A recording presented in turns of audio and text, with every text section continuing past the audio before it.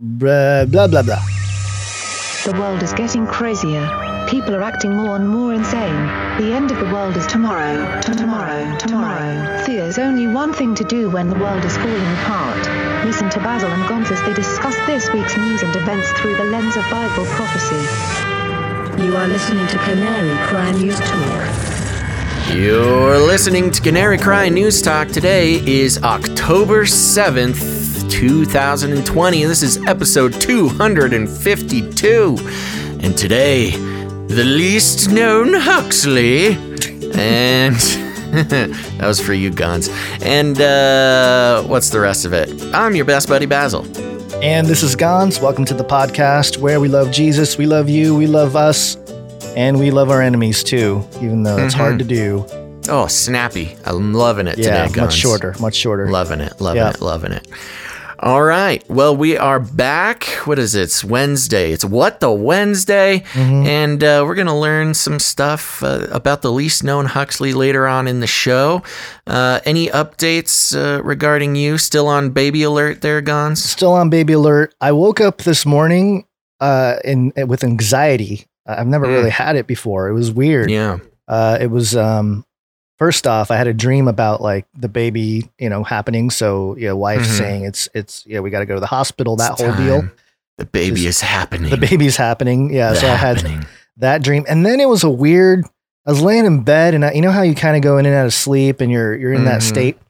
Well, I was in this like weird state where I was super high anxiety because I'm a conspiracy theorist. It was the weirdest thing. It was like, gotta try not to be so conspiratorial because they're after me. Okay, it was part of your dream or half dream or something. Yeah, I don't remember what I was dreaming about, but I woke up with that. It was like a double whammy anxiety. Control. Yeah, it was weird. Mind control is kicking in, Gonzo. And then I felt super old because I got up and I fell over because my ankle. I don't know what it is about getting older, but like you just wake up and just things hurt. The old man bones. My ankle was just like, it's not right. I don't know. I didn't twist it or anything, but yeah, there you go. No more hoops for you, Gons. I know. I'm so sad about that. I haven't played in a while because, nobody's out. They actually, one of the local parks, they took down the rim during the whole Rona thing. They're like, no basketball for you, citizen. Wow. So gotta hit up some deep underground black market basketball games. Black market b-ball. Yeah. Black Okay. market b-ball. It's a good episode title. Yeah. Yeah. Well, I had sort of a similar, I've been having some hard time sleeping lately. Last night, slept in fact, and was feeling great, woke up, and then got an email that just sent me into a spiral of furious activity.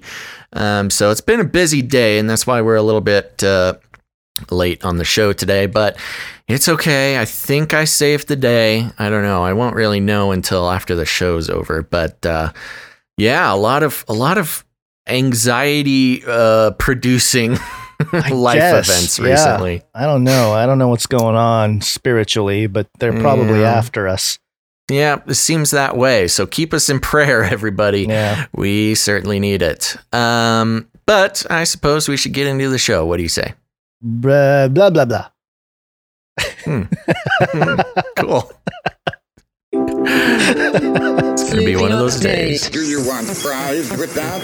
That's right, everybody. It's a Flippy update. For those who don't know, if it's your first time listening or watching the show, Flippy is our dear, colloquially named friend.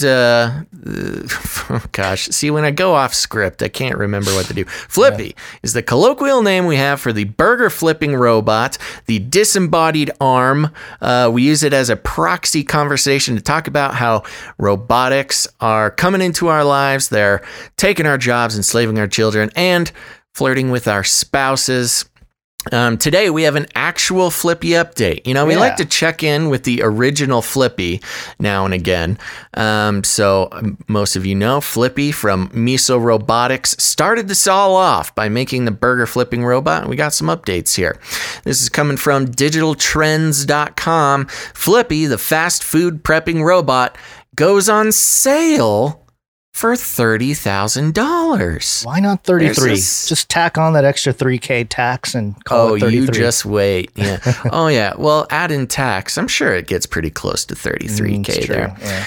The article reads, Robot Fry Chef Flippy, the fast food prepping bot created by Miso Robotics, is now available for purchase by eateries, opening up access to a wider audience than ever.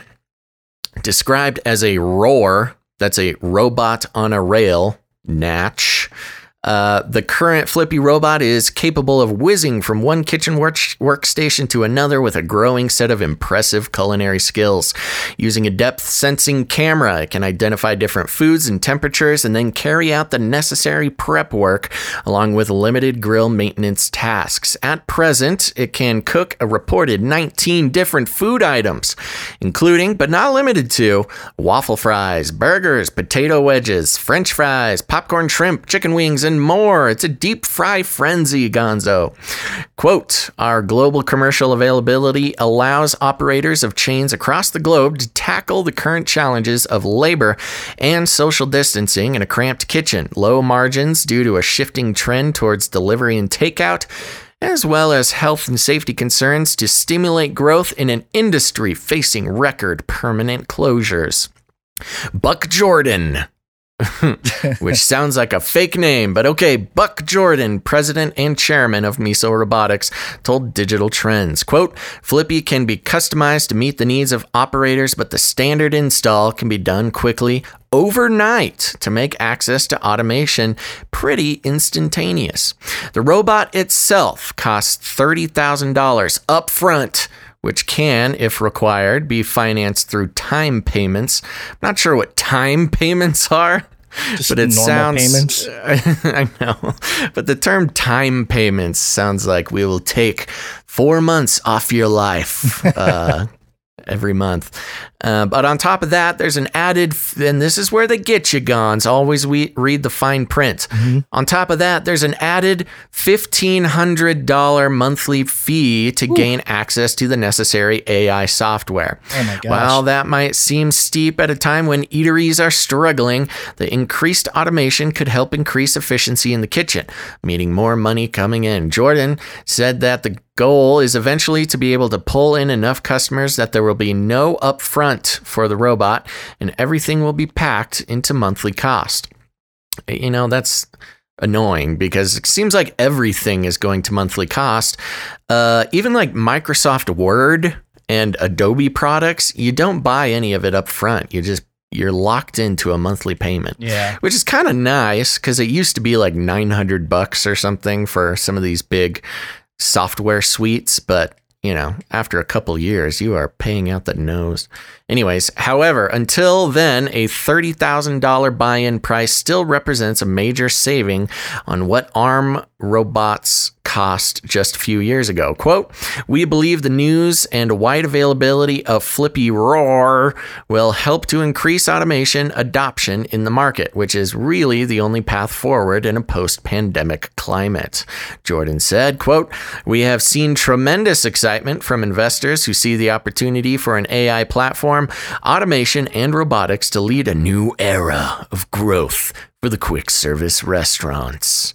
So there you go, Guns. And, you know, this was kind of a big update because, you know, we talk a lot about different robots and Flippy and, you know, the different automatons that are making their way into our daily lives. Most of them are not sort of commercially available for everyone to buy immediately. You know, a lot of them are still in beta testing or, you know, only available to certain high-level clients that can really test out use cases. But we have moved into the era. This marks a new era where Flippy is available to anyone who can, you know, make the measly investment of $30,000. So there you go. Big news. Big news. I'm pretty sure they listened to your dinosaur roar and tried to fit the robot on a rail thing and just that made sounds it right. Yeah, they got tips from you and no check for you.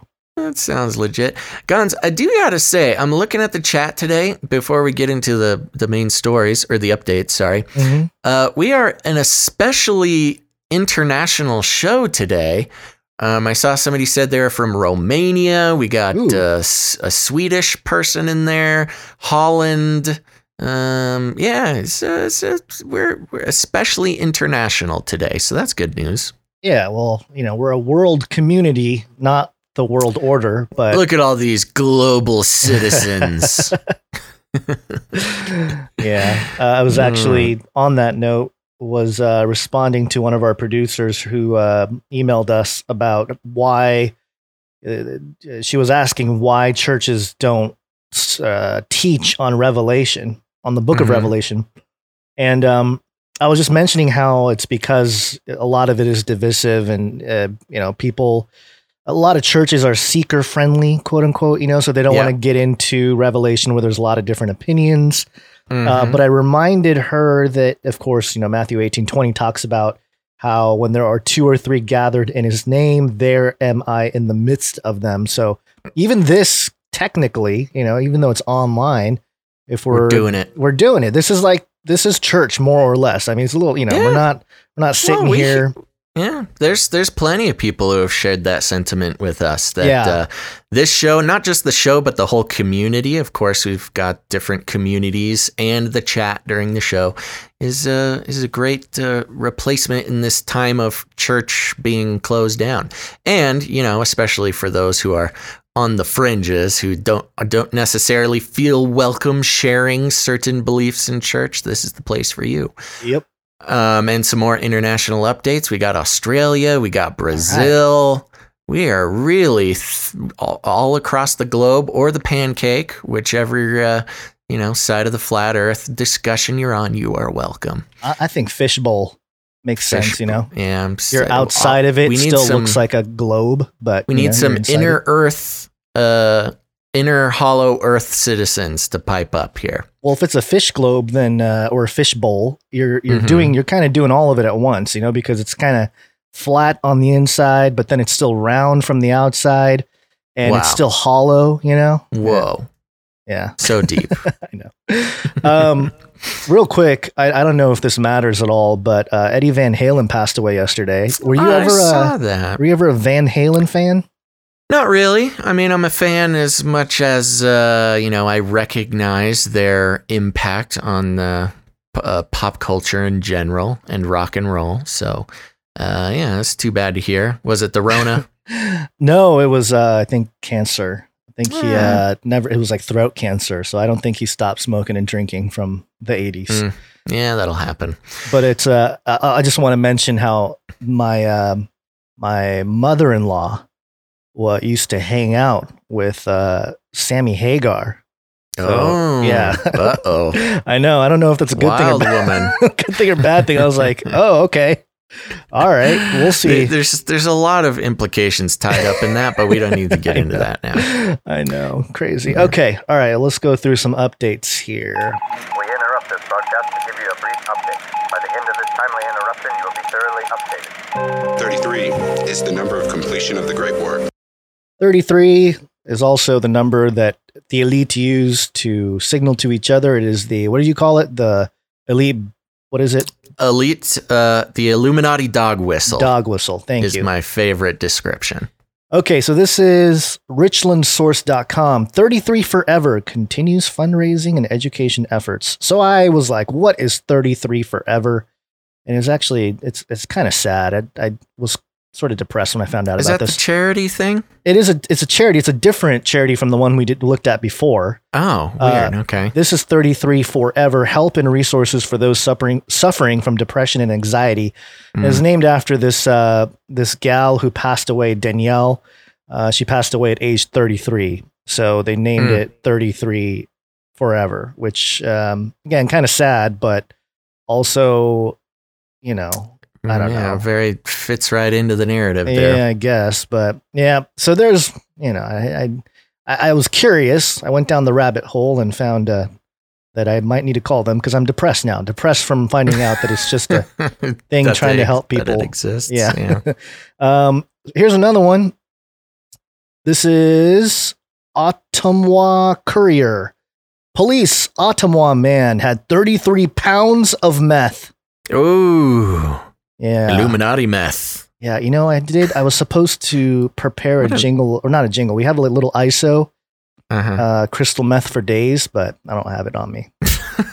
Just wanted an excuse to play that, but there you go. 33 pounds of meth. These 33 updates are a real emotional roller coaster today. Oh my gosh. It's, it's everywhere. But, Okay. I like the picture of this police crew, standing in front of the 33 pounds of meth they found, and they're all posing like, yeah, check it out. Check out the 33 pounds of meth that we took down. Okay. One more quick one. I thought this was interesting. This is ocregister.com, my neck of the woods. Ooh. Disneyland layoffs include 2,800 restaurant workers, food cart vendors, and Club 33 staff. Oh, wow. Yeah. Wow. So if you didn't know, at Disneyland here in Anaheim, Orange County, there's a secret, well, it's not that secret anymore, but there's a place called Club 33. It's like a restaurant for insiders and such. VIP celebrities. Yeah. It costs like $1 million or something crazy to join. Yeah. And it's a very exclusive group. And I've actually, I think I took pictures of the door when I went a few years ago. But yeah, so even the Club 33 staff taken out in the layoffs. That's really too bad. They must be the lowest ranks, Well, I don't know. That seems bigger than just like your normal churro worker getting laid off. Club 33, there's a lot of theories surrounding it. I cannot confirm any of the details now, but certainly some people have made connections with, the Jeffrey Epstein types and stuff like that. Who is the famous Johnny Depp famously loved Club 33, which automatically should put it into question. But there's also that Walt Disney statue where he's standing next to Mickey, and from certain angles, it's kind of a nefarious outline that creates and there's a lot of that in Disney movies and stuff too. A lot of the hidden messages and stuff that are less than wholesome. So there you go. Those are a couple of 33 updates. Here's a few Trump things here. We will launch a new age. Russia. Russia, Russia, Russia. Russia, Russia, Russia. That was a great jingle combo. Oh, yeah, good stuff. Okay, this is yahoo.com. Trump News Live. CIA analyst says Putin likely bugging president's doctors as he goes on roid rage Twitter rampage. What? How do you get Putin likely bugging the doctors? I'm assuming bugging as in like surveillance. Yes, but also CIA analyst. Okay, so here's what it says. A really short, couple paragraphs here. Former intelligence agents. So former intelligence agents. Yeah, right. Former, my butt. Yeah, there is no such thing. Yeah, warn that foreign powers like Russia and China may know more than the U.S. about Donald Trump's health status through clandestine through clandestine espionage like bugging the president's doctors. Trump was accused of suffering roid rage in reference to the experimental COVID steroid treatment after tweeting dozens of posts early on Wednesday morning. The stream of consciousness focused on his enemies, the stimulus package, and the NBC town hall that called Joe Biden voters as undecided. The president has been accused of being the super spreader responsible for the current outbreak of coronavirus in the White House. See, that's where they're wrong. If it's Trump, he's the super duper spreader. Yeah, the super duper. Where's my super duper jingle? It's always missing from where I want it. Here it is. I call it the super duper miss incredible. It's incredible. Incredible. Yeah, but people talk about the deep state and stuff, and it's become, I don't know, it's become kind of like a mainstream phrase now.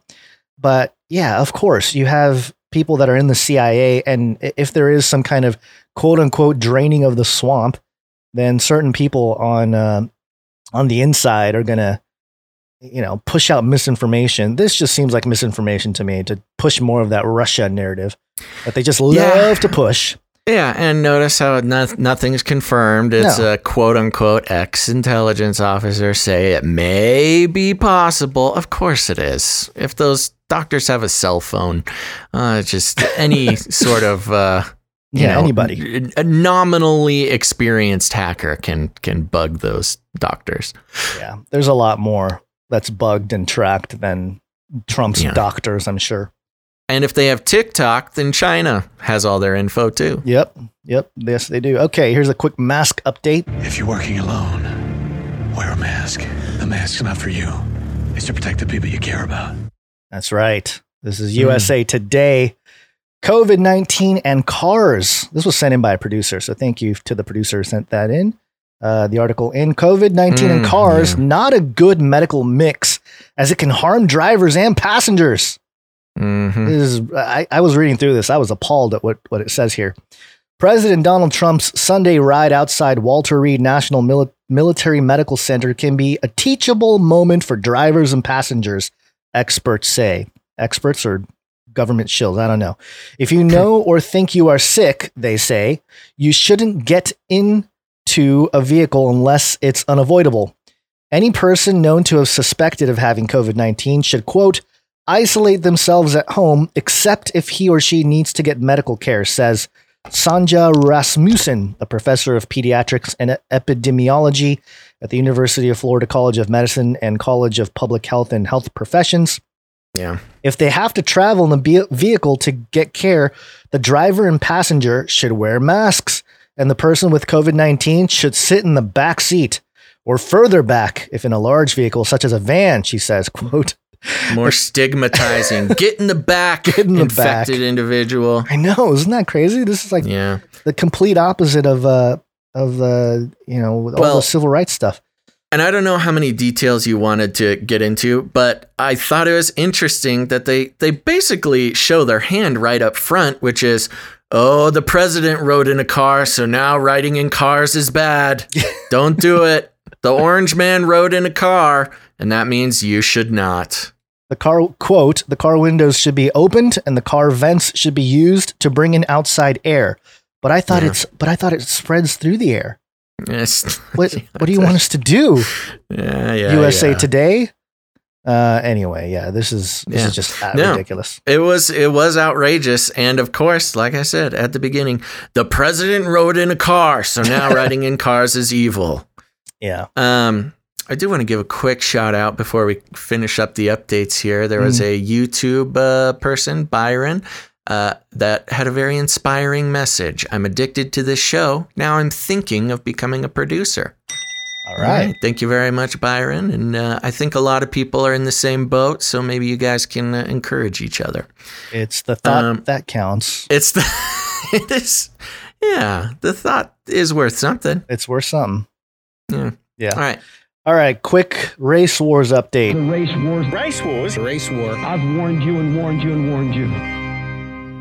This was trending right now all over the place. Fox9.com. Derek Chauvin released from jail on $1 million bond. Mm-hmm. And of course, Chauvin, the guy who had his knee on George Floyd. Mm-hmm. And I mean, it's basically the headline there. Chauvin has been released. What was the most recent update? Did he actually get convicted, or is the case ongoing? I thought it was like second degree or something like that, but maybe not. Hold on. Yeah. I don't know. Oh, here we go. Chauvin was arrested and charged with third-degree murder and manslaughter just 4 days after the Memorial Day death of George Floyd. Chauvin, the officer seen kneeling on the neck in a video, is charged with second-degree murder, third-degree murder, and second-degree manslaughter. Mm-hmm. Defense teams of all four former officers have filed motions to move the trial out of Hennepin County. Okay. So he's not technically convicted yet. Yeah, not yet. But okay. Yeah, whatever, I don't know. We'll see. It's very meaningful to a lot of people. I know. And so, but yeah, moving. They certainly. I mean, 1 million bail. That's a pretty large bail. I mean, that's not nothing. Yeah. I mean, you got to get all those white supremacists to pitch in. That's true. All 200 KKK members out there. Yeah, what was the last number? I think they said the last known number of KKK members was 3,000 or something. Yeah, it was a couple thousand. Yeah, it's a pretty small group. I know. They're taking over the country, Basil. Haven't you been watching the news? Oh, gosh, they love Trump and they're taking over Trump's our democracy. Yeah. Okay. Let's keep moving. I know I get a little too cynical there. Okay, one more quick update. This is about CRISPR. CRISPR. Cas9. All right, this is Vox.com. Of course, we've been following CRISPR, the DNA editing. I was about to say software, but it's more of like a kit. Yeah. Okay, so headline: CRISPR has ignited a gene editing revolution. These Nobel-winning women scientists were the spark. And I'm going to read a little bit of this here. Mushrooms that don't brown. A treatment for sickle cell anemia, driving malaria, carrying mosquitoes to extinction, resurrecting the woolly mammoth, editing genes in human embryos to make them less susceptible to HIV. These are just a handful of the possibilities of the versatile gene editing tool known as CRISPR that scientists have explored in the few years since its discovery. On Wednesday, the 2020 Nobel Prize in Chemistry was awarded to the pair of scientists who discovered the CRISPR gene editing mechanism, also known as CRISPR-Cas9. It acts as a pair of genetic scissors to precisely make cuts and insertions in genomes, creating the possibilities of treating genetic maladies, as well as introducing new heritable traits into living organisms. Emmanuel Charpentier, director of the Max Planck Unit for the Science of Pathogens in Berlin, Germany, and Jennifer Doudna, professor at the University of California, Berkeley, will split the $1.1 million prize evenly, marking the first time two women scientists have been awarded the chemistry Nobel without a male collaborator. Woo! So go girls. Girl power. Jennifer Doudna, just for a reference too, she says here she's at Berkeley. And she was in a whole bunch of lawsuits fighting for the some of the patents of CRISPR. And, she's claiming that she came out with some of the original technology, and she won, I think, a bunch of them. So getting on that Daddy Fauci business model. Yeah. So I know in the last few years, she's been fighting a whole bunch of that in court. Okay, this is the part where I thought it was very interesting. Quote, "This year's prize is about rewriting the code of life." Goran K. Hansen, Secretary General of the Royal Swedish Academy of Science, said on Wednesday, and goes on to talk more about CRISPR there. There is a section at the end, "The science of gene editing is advancing much faster than the ethics." And it brings up the whole situation that happened in China with He Jiankui. And they're basically saying, we have to make sure the science checks out before we move forward with this. And, of course, no matter what, they're going to move forward with it. And of course, as we've speculated, there's probably things in laboratories unknown to the public that have done quite the disastrous things well before even CRISPR was around. But now that it is, I'm sure there's abominable things in places that you don't know about. Abominable snowmen. Yeah, it's possible. People always complain that we don't talk Bigfoot enough. So yeah. Yes, we don't talk Bigfoot as much as we probably should. That's true. Yeah. Might need to do a little Bigfoot update. Yeah, I did mention as a tweet, I sent out the quote, "This year's prize is about rewriting the code of life." And I quoted Lucifer, "I will be like the Most High," Isaiah 14:14. So this is very much in line with trying to play God. And we've been looking at that from a biblical perspective for a while. And that's why, people tune into shows like ours, because we'll talk about these issues in a biblical context. both ancient and eschatological. And we're not afraid to do that because, I don't know. It's weird because I see a lot of church folk, this kind of stuff keeps getting published and, the science keeps moving, the quote unquote science keeps moving forward. And a lot of the church they're either like, oh, cool, we're going to be like X-Men. Or they're like, they're never going to achieve it. It's just really weird how it's kind of split. Just a sort of a refusal to interact on a deeper level either way. Yeah. I mean, it's either just whatever society says, or it's all fake, never going to happen. Right. Yeah. Speaking of fake, Gons, we are in deep fake. We are in deep fake. That's right. Okay, big news coming from tomshardware.com. Which is sort of a nerd website. It's got news. It's got all sorts of stuff. Lots of reviews for computer hardware, but also some other stuff. And let's take a look at it. The article is titled "Deepfake Yourself with NVIDIA Maxine's Video Chat Tool." Multiple tools. Oh, wow. Lots of fun stuff. You got deepfake. You got Maxine in there. Well, yeah, like Maxine Waters. Maxine Waters. Yeah. Yep. Okay. Moving on. The article reads, "It's October now, which means it's mask season."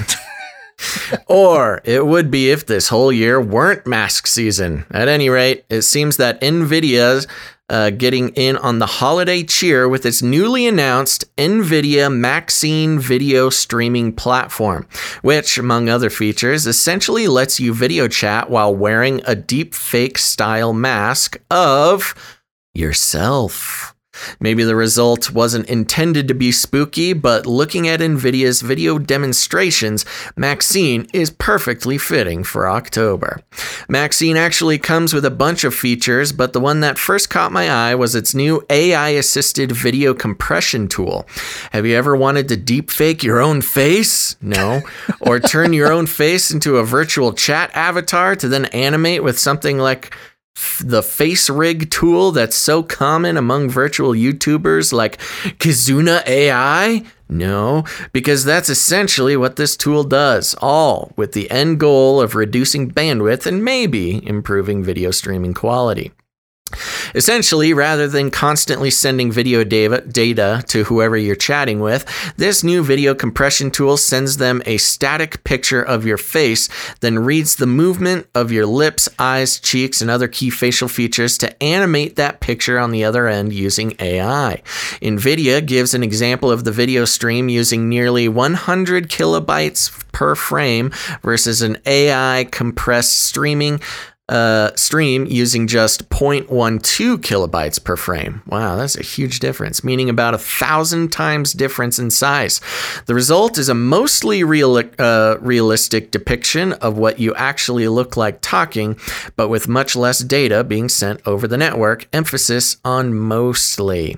Because the compression tool isn't actually sending video, but is instead animating a static picture, it has to make some guesses, which results in things like blurry teeth, fuzzy edges, and an animatronic style feel on some motions. It's up to you whether a lower bandwidth cost is worth some uncanny valley imagery, but it does kind of feel like a little like an alien is wearing a skin suit in NVIDIA's example video. Perfect. Aliens.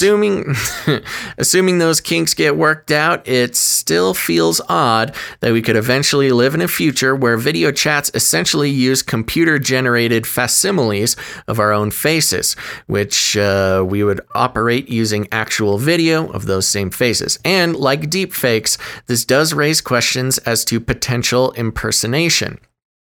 Could I send someone a picture of Tim Cook and just map my facial movements onto his face?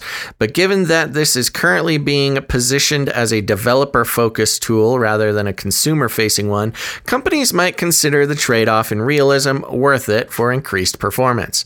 Or, of course, Maxine doesn't stop just at recreating your face. It's also promising AI-powered enhancements like face reanimation. The concept here here is pretty simple. Say you're focusing your eyes on a certain corner of your monitor screen or tilting your head off to the side so you can look at a second monitor. Much like the AI video compression outlined above, face reanimation will use a still reference image and your facial movement data to adjust how you look on camera so that you appear to be looking directly at the screen with your eyes focused on its center. Wow, that is so crazy and also useless. Just to summarize that part for everybody, you know, when you're video chatting, you're looking off to the side, you're looking at yourself in the little box there, you're looking down, maybe you're looking at emails. This would deep fake your face to look like you're actually paying attention. I know a lot of learning at home students who have to go to school on Zoom would love to take advantage of that option, I think. Yeah. NVIDIA's example video shows that this still has a ways to go, as the reanimated face is distinctly lower quality than the input data and stutters a bit as it moves to the center. It also comes with the same uncanny valley quality as the AI video compression tool, but assuming this all gets worked out, I could see something like this being helpful for workers who need to multitask during meetings, or even students dealing with overly aggressive virtual learning software, punishing them for not looking directly at the screen. Oh, yeah, there you go. On a less unsettling end of the spectrum, Maxine also promises AI-assisted video upscaling, which could help those who don't have the best webcams, as well as similar features to RTX Voice's noise reduction and NVIDIA Broadcast's auto frame. NVIDIA's demo video also briefly shows off tools for live language translation and for mapping facial movements to cartoon avatars, which might help offset the uncanny valley nature of Maxine's AI compression and face reanimation tools. We currently don't know much about these features, but they seem like they be genuinely helpful regardless of whether someone is a developer or not. For now, NVIDIA's Maxine isn't coming straight to consumers. Instead, NVIDIA's offering free cloud access to it to third-party firms who can then use it to improve their own software. That's probably good, because while running these tools locally off your own RTX cards could improve performance, keeping them to the cloud will make them more accessible to the average person and will go further toward normalizing them. Still, communications firm Avaya is the only partner to have currently announced that it's using Maxine, so don't expect these features popping up in your Zoom calls anytime soon. All jokes aside, as work from home continues to be the new normal across plenty of industries, it's not surprising to see companies like NVIDIA step up to try to make these spaces easier and more professional, even if it means they have to walk through the uncanny valley first. Okay, so just to summarize for those trying to keep up, NVIDIA has come out with a platform that will make deep fakes incredibly easy for everyone, and will probably soon be built right into Zoom, built right into Skype, built right into all your messaging platforms, because as they mentioned, right now they're not selling it directly to consumers, but they're partnering with other firms, third-party firms. So this is another step, Gons, towards the you can't believe literally anything you see on the internet journey, because, you know, now if it can be done live and, done in such normal circumstances as a Zoom call, I mean, you can't even trust Zoom calls anymore. If someone looks like they're paying attention, they could technically just be taking a nap or playing video games or something. Yeah. It's this commercialization of the ubiquitousness of deception is what this is. Yeah. So a couple of things. One, of course, we've mentioned it several times, but the NVIDIA logo is like a swirly spiral eyeball. So you have like your eye, all-seeing eye reference, but also like the creepy, kind of similar to like the swirly pedo symbols too. Right. Yeah. But this reminds me big time of the proxy in a story called The Atopia Chronicles by Matthew Mather. I've mentioned it several times because I think Matthew Mather is one of those guys that wrote about things that will come, sometime in this century, unless the Lord returns. And one of those things is the proxy. So what the proxy does is, it's a little bit different from what this is, but it's similar in that a proxy will take over your biological body and it'll do all the boring things like eat and sleep and go to the restroom and like the stuff that's time consuming that keeps you from, doing fun things like, I don't know, surfing the internet. And so you have your proxy to handle all that. And then you have your real you, quote unquote, be in the cyberspace and interacting and doing all kinds of stuff.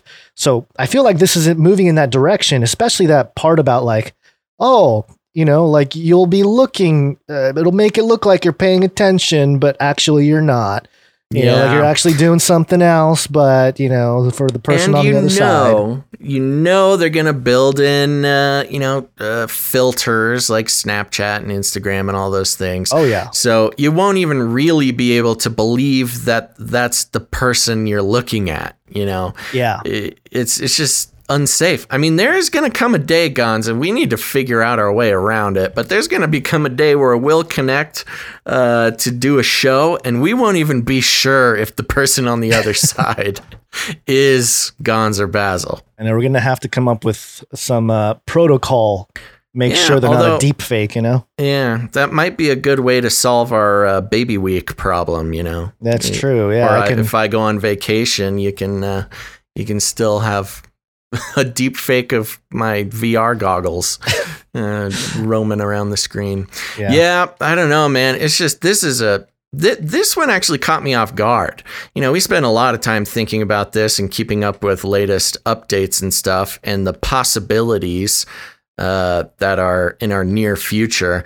This one caught me off guard. I did not think that they were going to go so far as to try to build in deep faking into every video call. Yeah, and it's fascinating too because you have this diagram on the video that it was playing in the background, and it has like a girl, she's on a webcam, and then it, the sender basically, and it has the key point extraction on her face, and then it shows what the receiver gets, and then a neural network that outputs the AI compression of your face. Yeah. And of course, there's a neural network in between you and the other person. Yeah. And to put it simply, it's kind of like the way that the teleporter works on Star Trek, where, in the teleporter, it takes your body apart and puts it back together in another place. That's a little bit how this is, where you're no longer even sending a video signal. What you're doing is sending instructions to a deep fake on the other end to act like you are acting. So it's even weirder in that you're not sending a video signal, which is like the last bastion of truth, a live video, the last bastion of truth online. Where now it's not even a live video. It's just a recreation of just some AI data being sent through. Did you ever see the movie Surrogate? Never did. So in the movie, they're basically people in a closet while their robot avatars are out in the world doing things or whatever. Yeah. Very similar to that. Yeah, there's a lot of movies that have that kind of theme, but then, they show the wife. I can't remember the main character, if it was Bruce Willis or somebody in the chat would know. But anyway, they show the wife, in real life, and she looks all, tattered and hair's all messy and dark bags under her eyes. But then her avatar robot of herself out there walking around is all beautiful. Yeah, is all done up and everything. So it's like that, except, not quite the physical robots yet. Just the online version, which conveniently, of course, the whole Rona thing has multiplied the advancement of that type of technology. Not the advancement per se, the common day use of online, technologies really sped it up a whole lot. I think I was reading some. It was a story that I didn't include, but there was I'm looking for stories that have the phrase "New World Order" in there, and one of these guys on one of the Japanese outlets, speaking for China, was basically saying that because of the coronavirus, 7 years of technology have been smashed into 7 months. Totally. In terms of the usage of, the kinds of technologies that would have been, would have taken about 7 years to go mainstream are now, smashed into a few months here. So since it's being brought up, Surrogates, I guess, has Bruce Willis in it. Is that what I heard? That's what I said. Yeah. We were talking before the show when we were discussing my accent that I would say the title of the show in, and I told a story, Gons, about I was talking with some Australian guys and some Irish guys, and we were talking about English accents and Irish accents and Australian accents, and the topic came up to my accent, my American accent, and I asked these Australians and Irish guys, what is it? What's the American accent like? What do I sound like?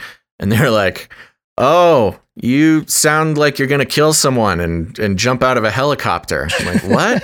They're like, oh, you sound like Bruce Willis. It's cool, man. We love it. I'm like, oh, weird.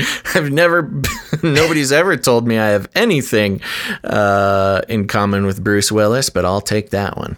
Well, and I was mentioning how, and we have international listeners live right now that may be able to attest to this, but most of what people get of what the American accent is around the world is through movies and like all action heroes. And although I don't know, do people really think we talk like Arnold, like walking around?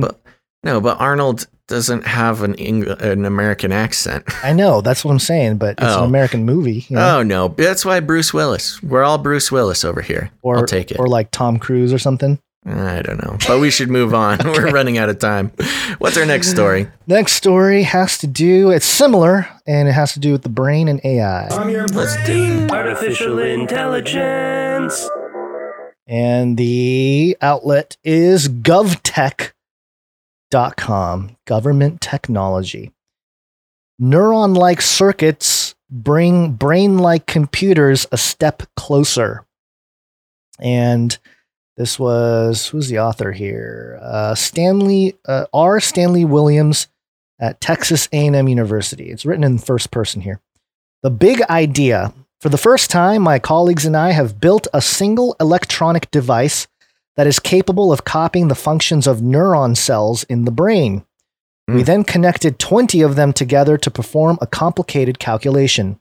This work shows that it is scientifically possible to make an advanced computer that does not rely on transistors to calculate and that uses much less electrical power than today's data centers.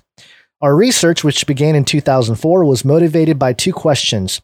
Can we build a single electronic element, the equivalent of a transistor or switch, that performs most of the known functions of neurons in a brain?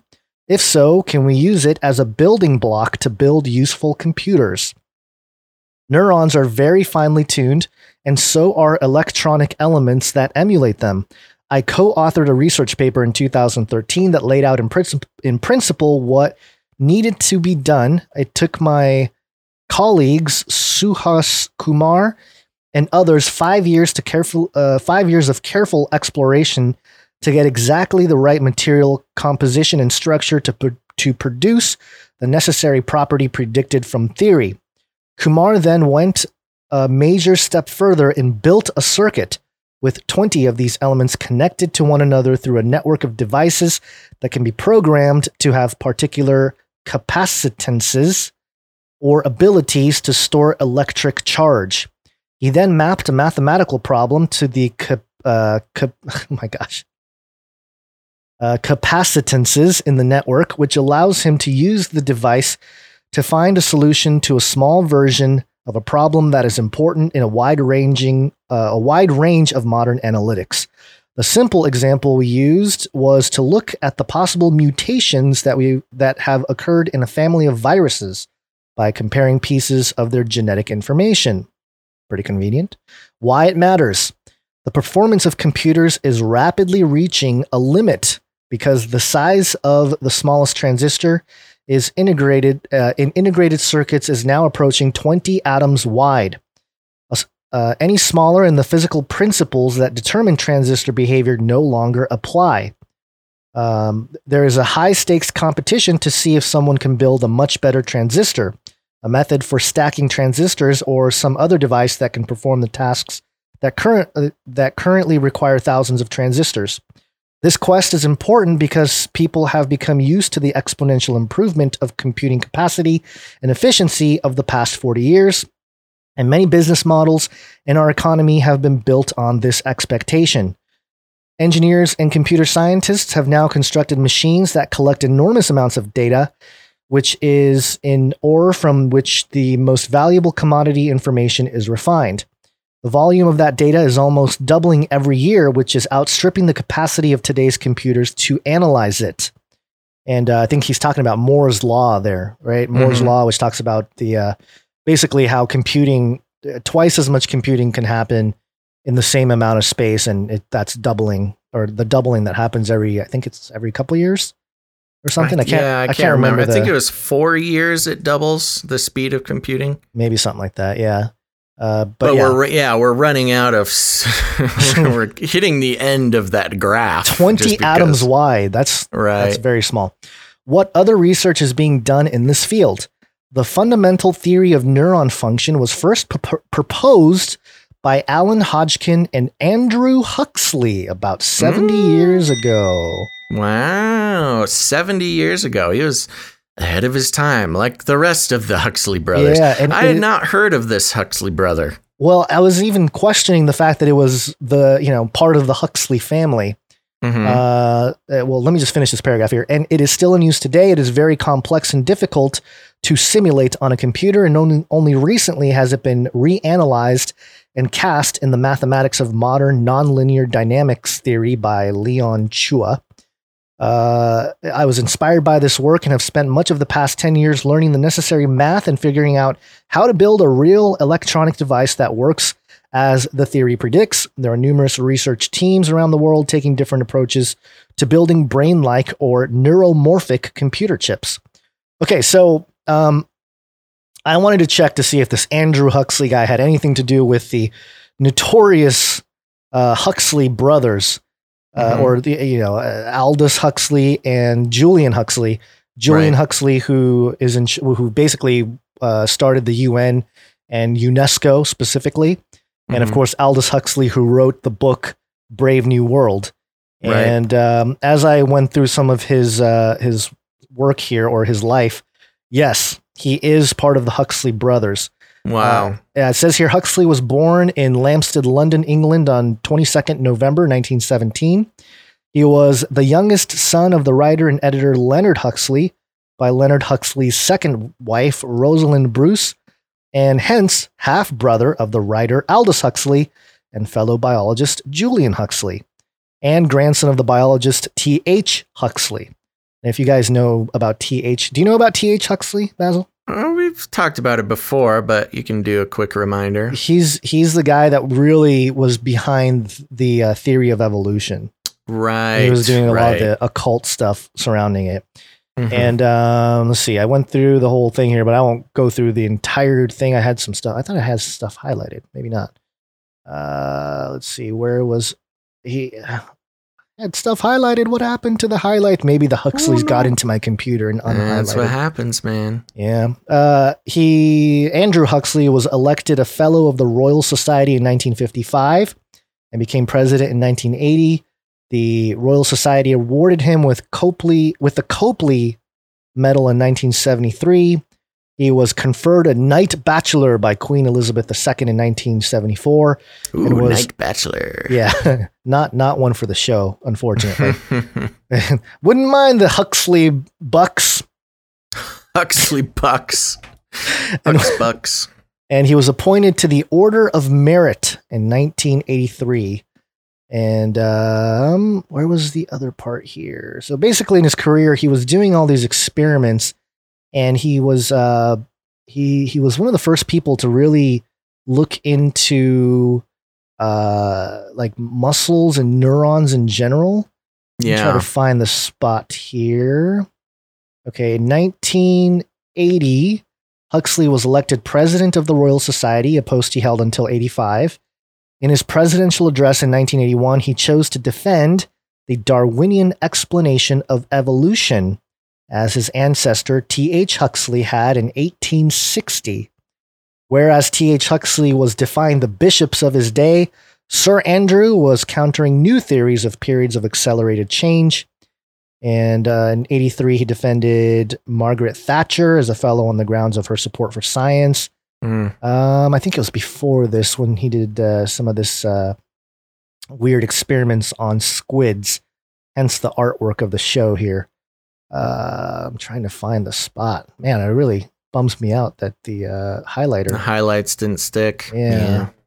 Well, he was hooking up longfin inshore squid and trying to figure out how, the neurons, the electrical pulses worked in neurons and measure those electrical signals. He was one of the first people to do that, to measure. He was doing that a long time ago, too. Yeah, it's like the 40s, 30s, something like that. And again, this is like the beginning of... Well, and that's some real biocomputing, too. That's basically creating a giant brain with a bunch of squids. Yeah, it's the earliest forms of cybernetics in terms of some true biocybernetics. Holy smokes. So that's why it's fascinating that this lesser known Huxley was involved in something like this. I don't know what they were feeding these Huxley kids. Wow, yeah. Well, that family was definitely connected, yeah. It's really interesting when you consider the things that his two brothers were doing, Julian and Andrew. Aldous writing the book that he wrote, of course it was seen as a warning about what the future could look like. Some consider it an instruction manual.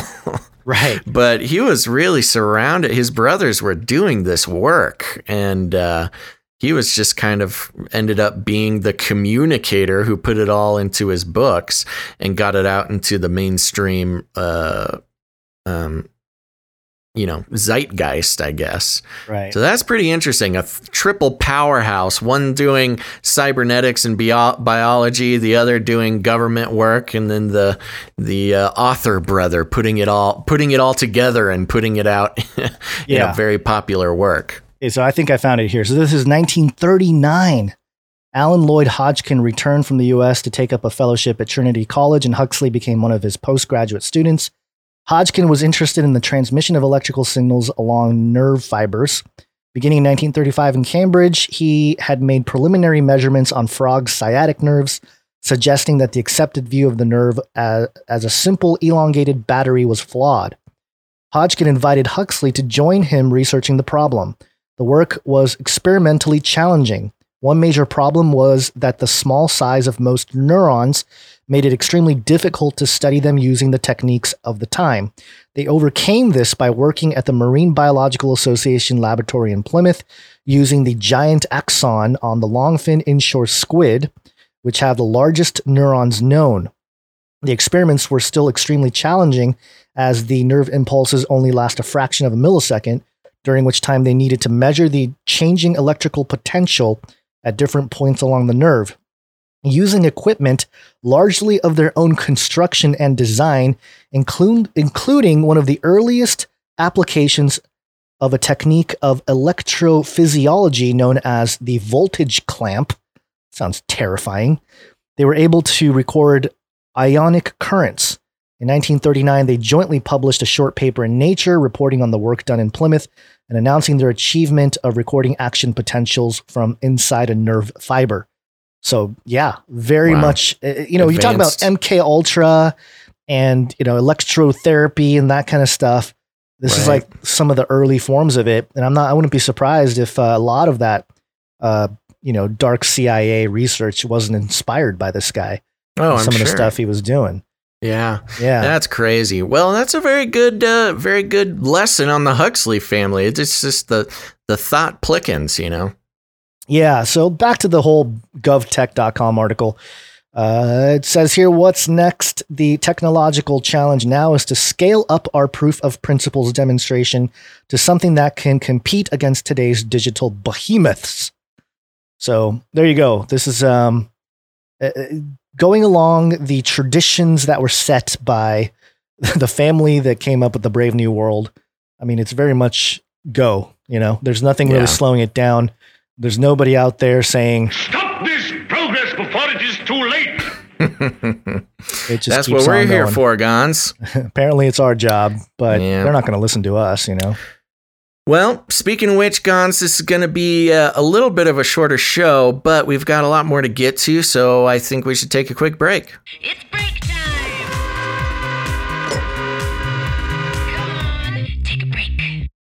Okie dokie, folks. Don't go anywhere. We're going to take a quick break, thank some people, and show some art and things like that. But after the break, we've got an interesting story regarding the internet kill switch, the American internet kill switch that needs to be discussed, as well as some QAnon news. We're going to continue observing the situation where QAnon and the mainstream are colliding. But before that, let's start out by thanking some new Twitch followers, Gonzo. Twitchy. You ready? Yep. All right. First, I want to thank That Flat Earth Guy. Thanks for the follow. Nice. Next, we have Jim Tendo. Ooh, I like that. Yeah. Then Kemp 1105. Sean Kemp? I don't know. Then we have Riots Exis Best. Yeah, I had to switch up and keep that friendly there. Then we have Black Whales A. Or Black Whale ZA. Kabbalapalooza. Sounds like a legit thing that you need to go to. Then we have it's like a Coachella, but it's for Illuminati members. Yeah. Then we have New Two Box. Hey. Yeah. I'm not sure if that's Old Two Box or if it's a different take on Old Two Box, New Two Box. Then I want to give a big thank you to the El Iguana Man or Thiel Iguana Man. I'm not sure.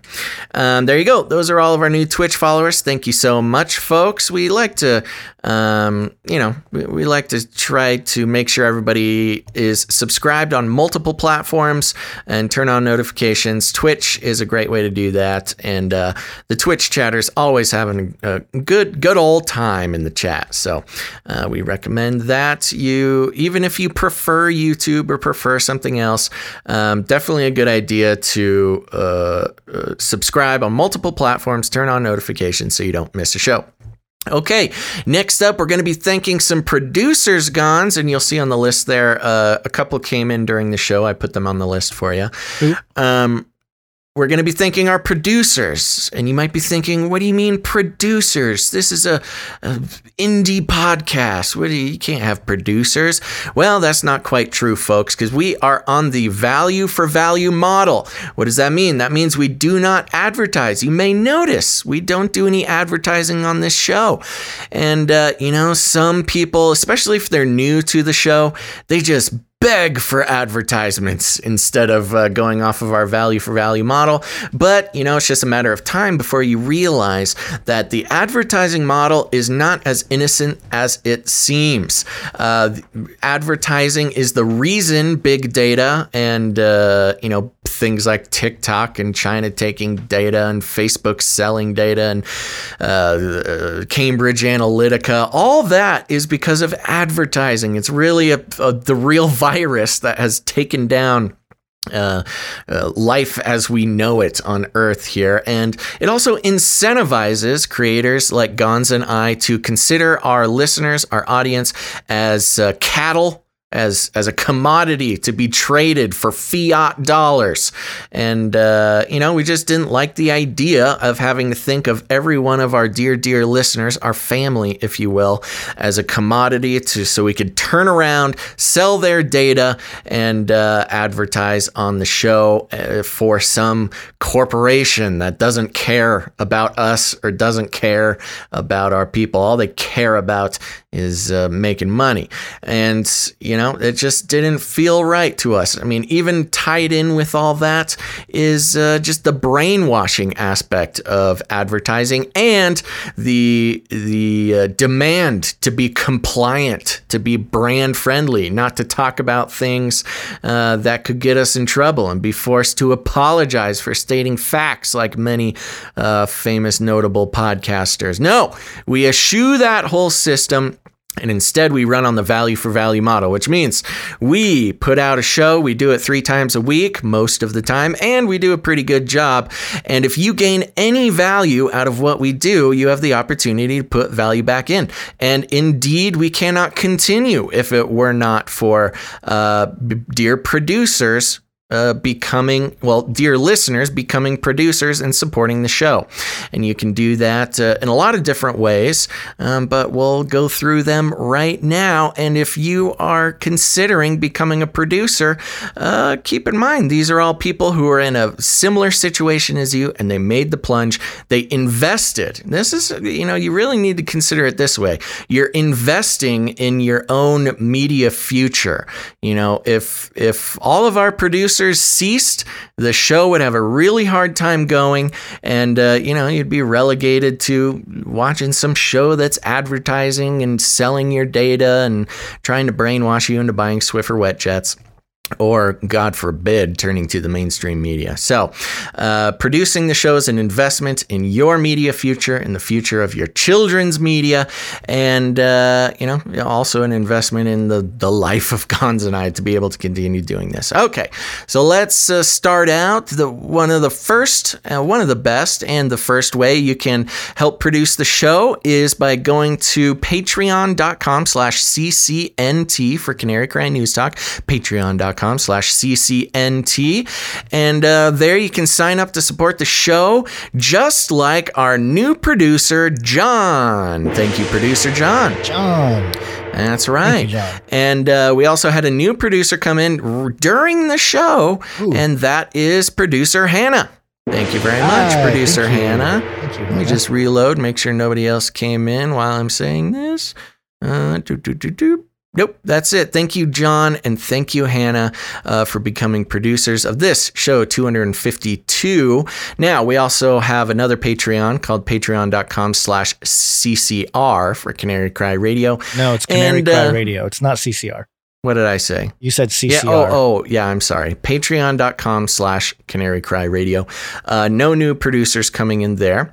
So thank you, producer John. Thank you, producer Hannah. Now, here's the thing, folks. If you don't like Patreon, that's okay. There's a lot of reasons not to like Patreon. But if you still want to become a producer of the show, you can head on over to canarycryradio.com/support. canarycryradio.com/support. That's right. Over at canarycryradio.com/support, there's a bunch of other ways to support the show. One of them is through PayPal. We've got monthly options if you'd like to become a recurring producer, or if commitment's not your thing, you can make a one-time donation, one-time producership in any amount. And Gonz, who do we have coming in through the PayPal? First off, before we get into all the PayPal producers, I just wanted to mention, if you are a Canary Cry Radio patron, so patreon.com/Canary Cry Radio, there is merch that we're supposed to send out to you, and I just have to do that. I'm going to try to get that done before the end of the year, but we'll see.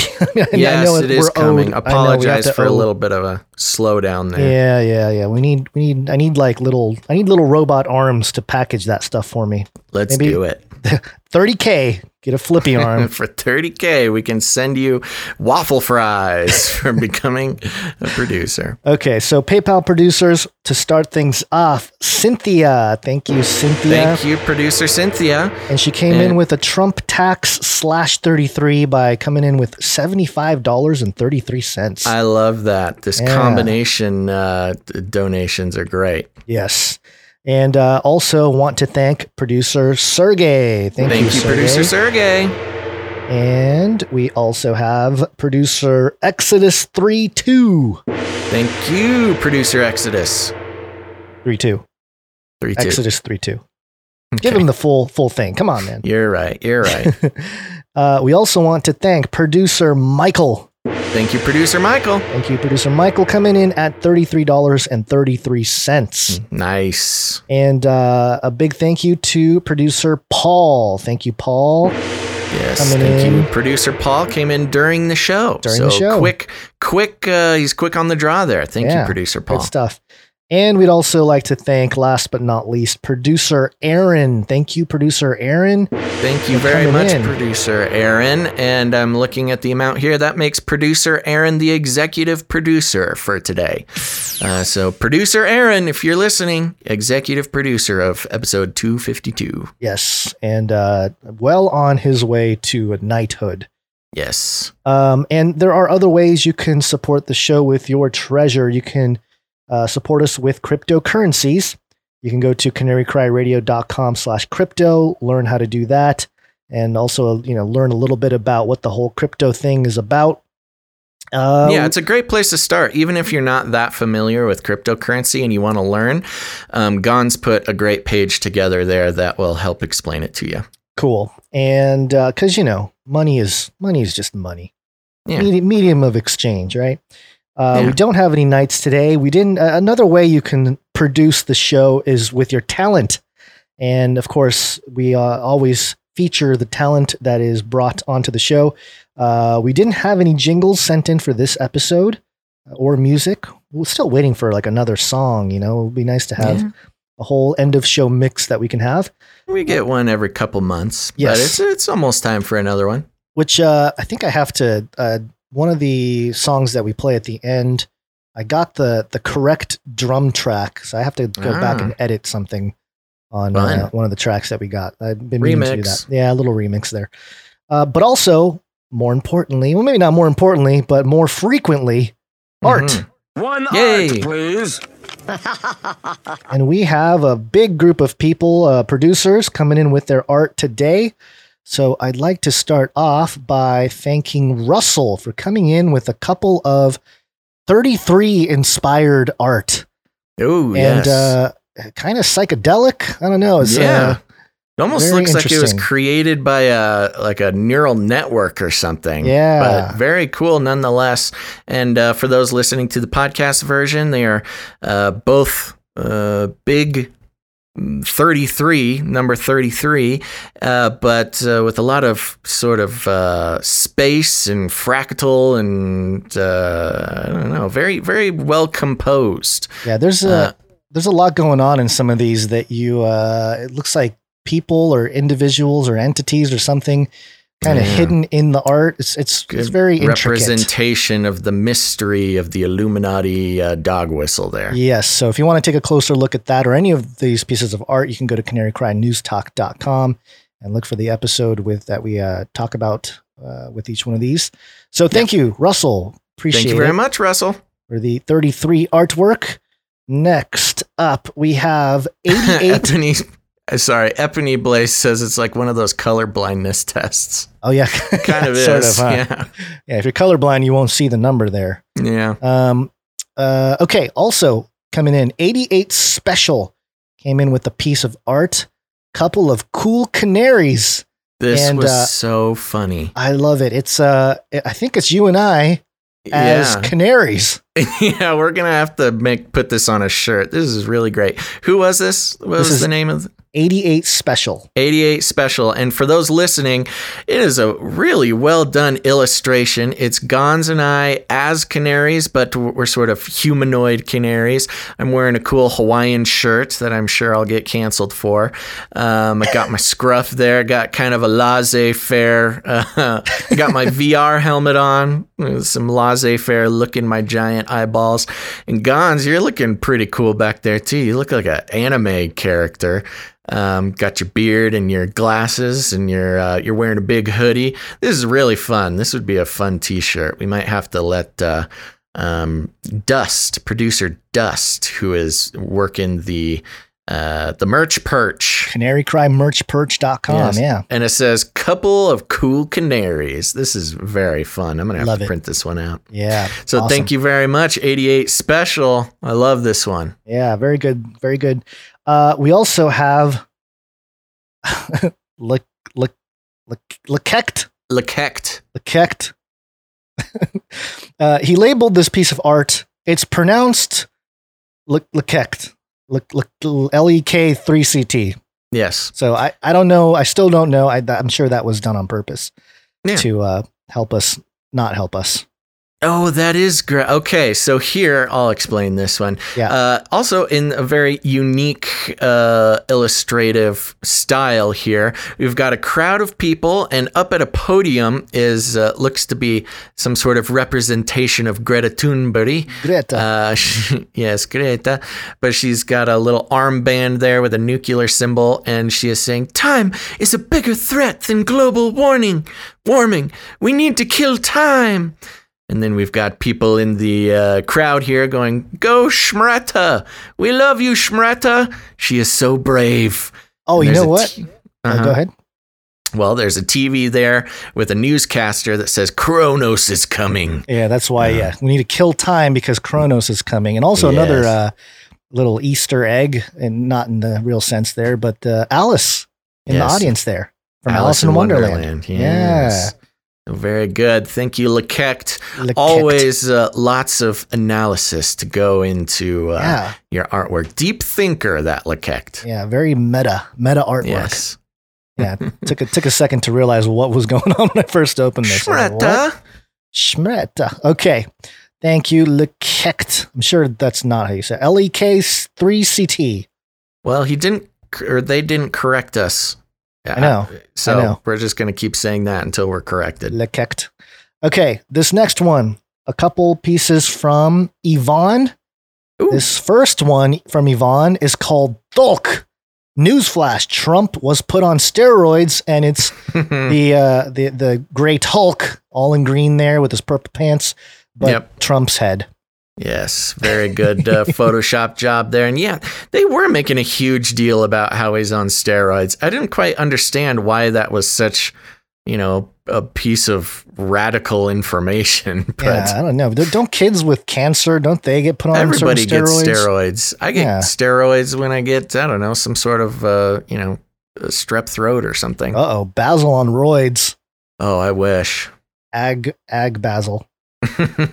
And very good, Yvonne. Thank you for that one. We also have another one from Yvonne, and this one is Reckless Trump, and it's Trump on a motorcycle, and it says, "Breaking news: Trump behaving recklessly after being treated with COVID meds."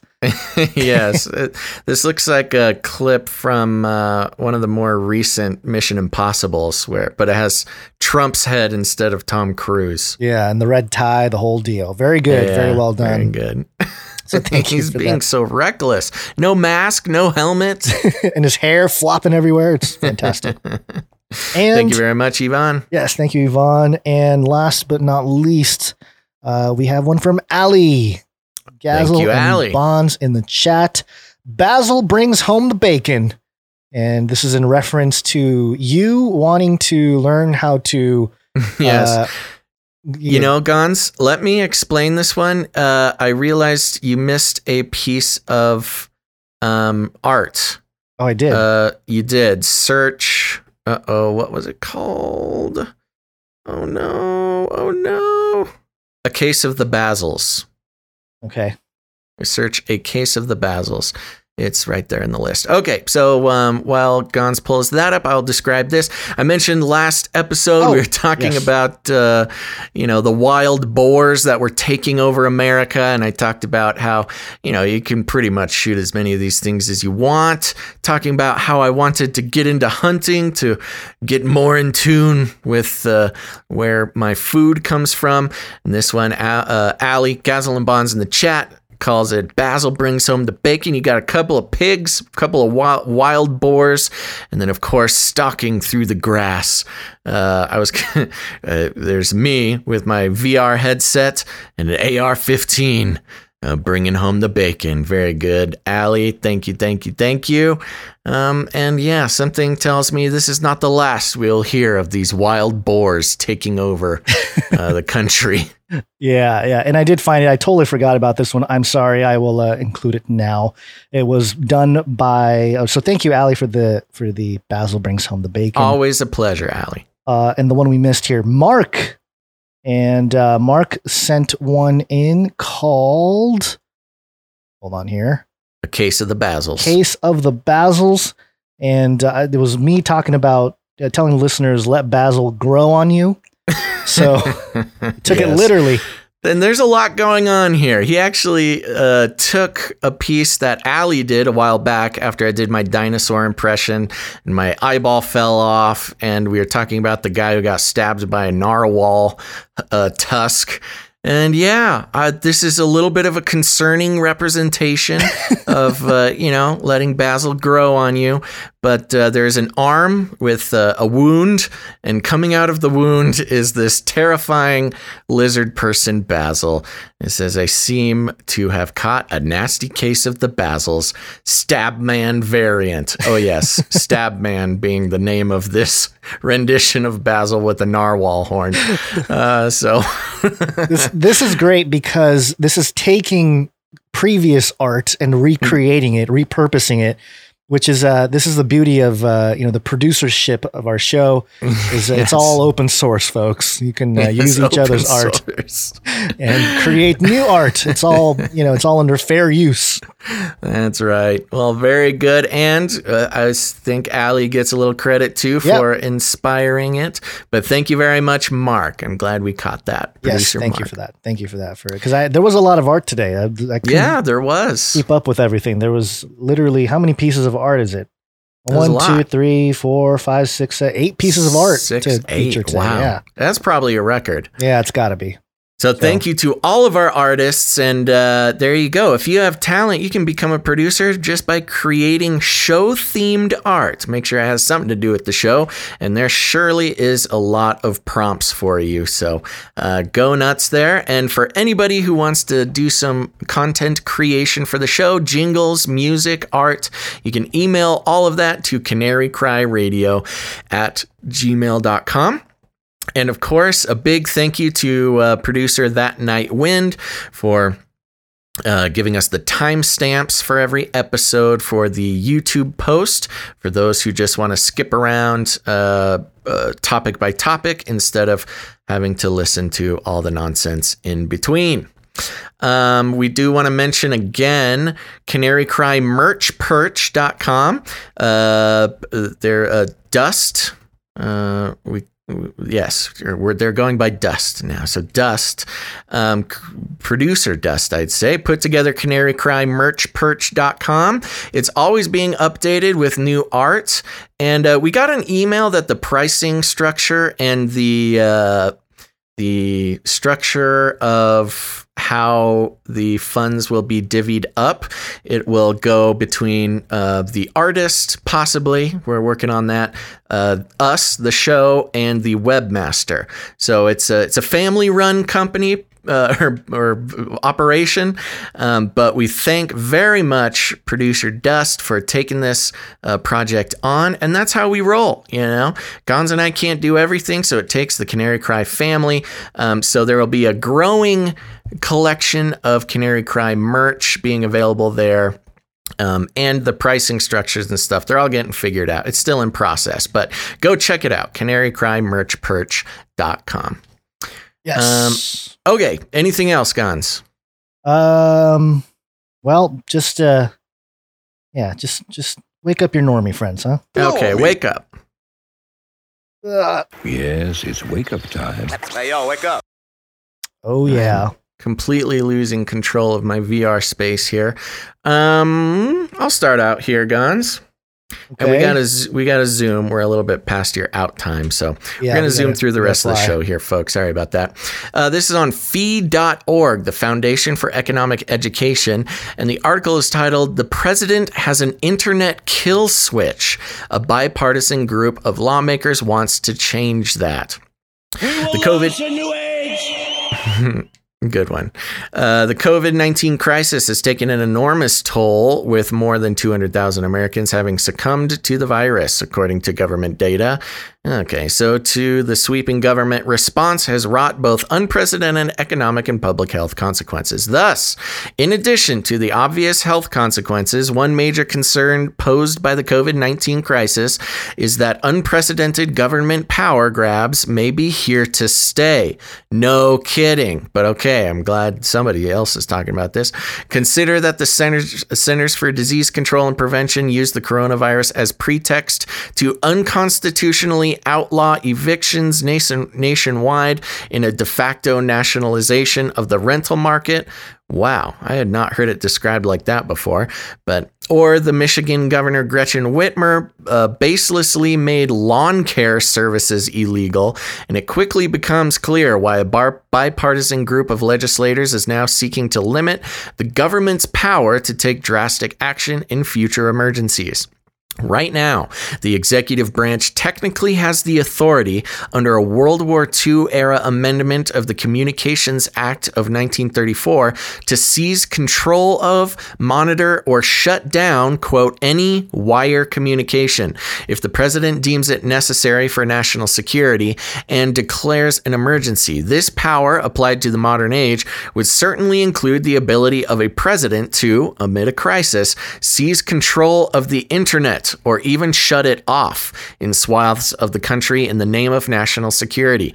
It even appears the president could do this all unilaterally, meaning he could just do it whenever he wants and not have to get approval.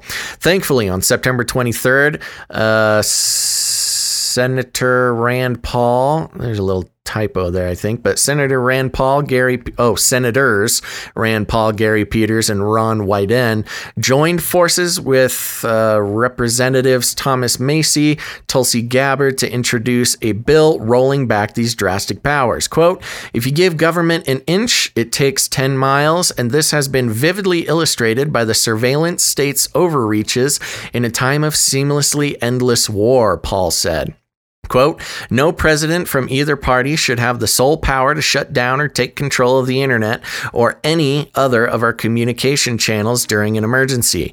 Quote, the oath that I took as a soldier and as a member of Congress was to support and defend our Constitution, Gabbard remarked. No president should have the power to ignore our freedoms guaranteed by the Constitution and violate our civil liberties and privacy by declaring a national emergency. When governments around the world turn off internet access, they do significant harm to their national economies and their citizens' civil rights, Macy said.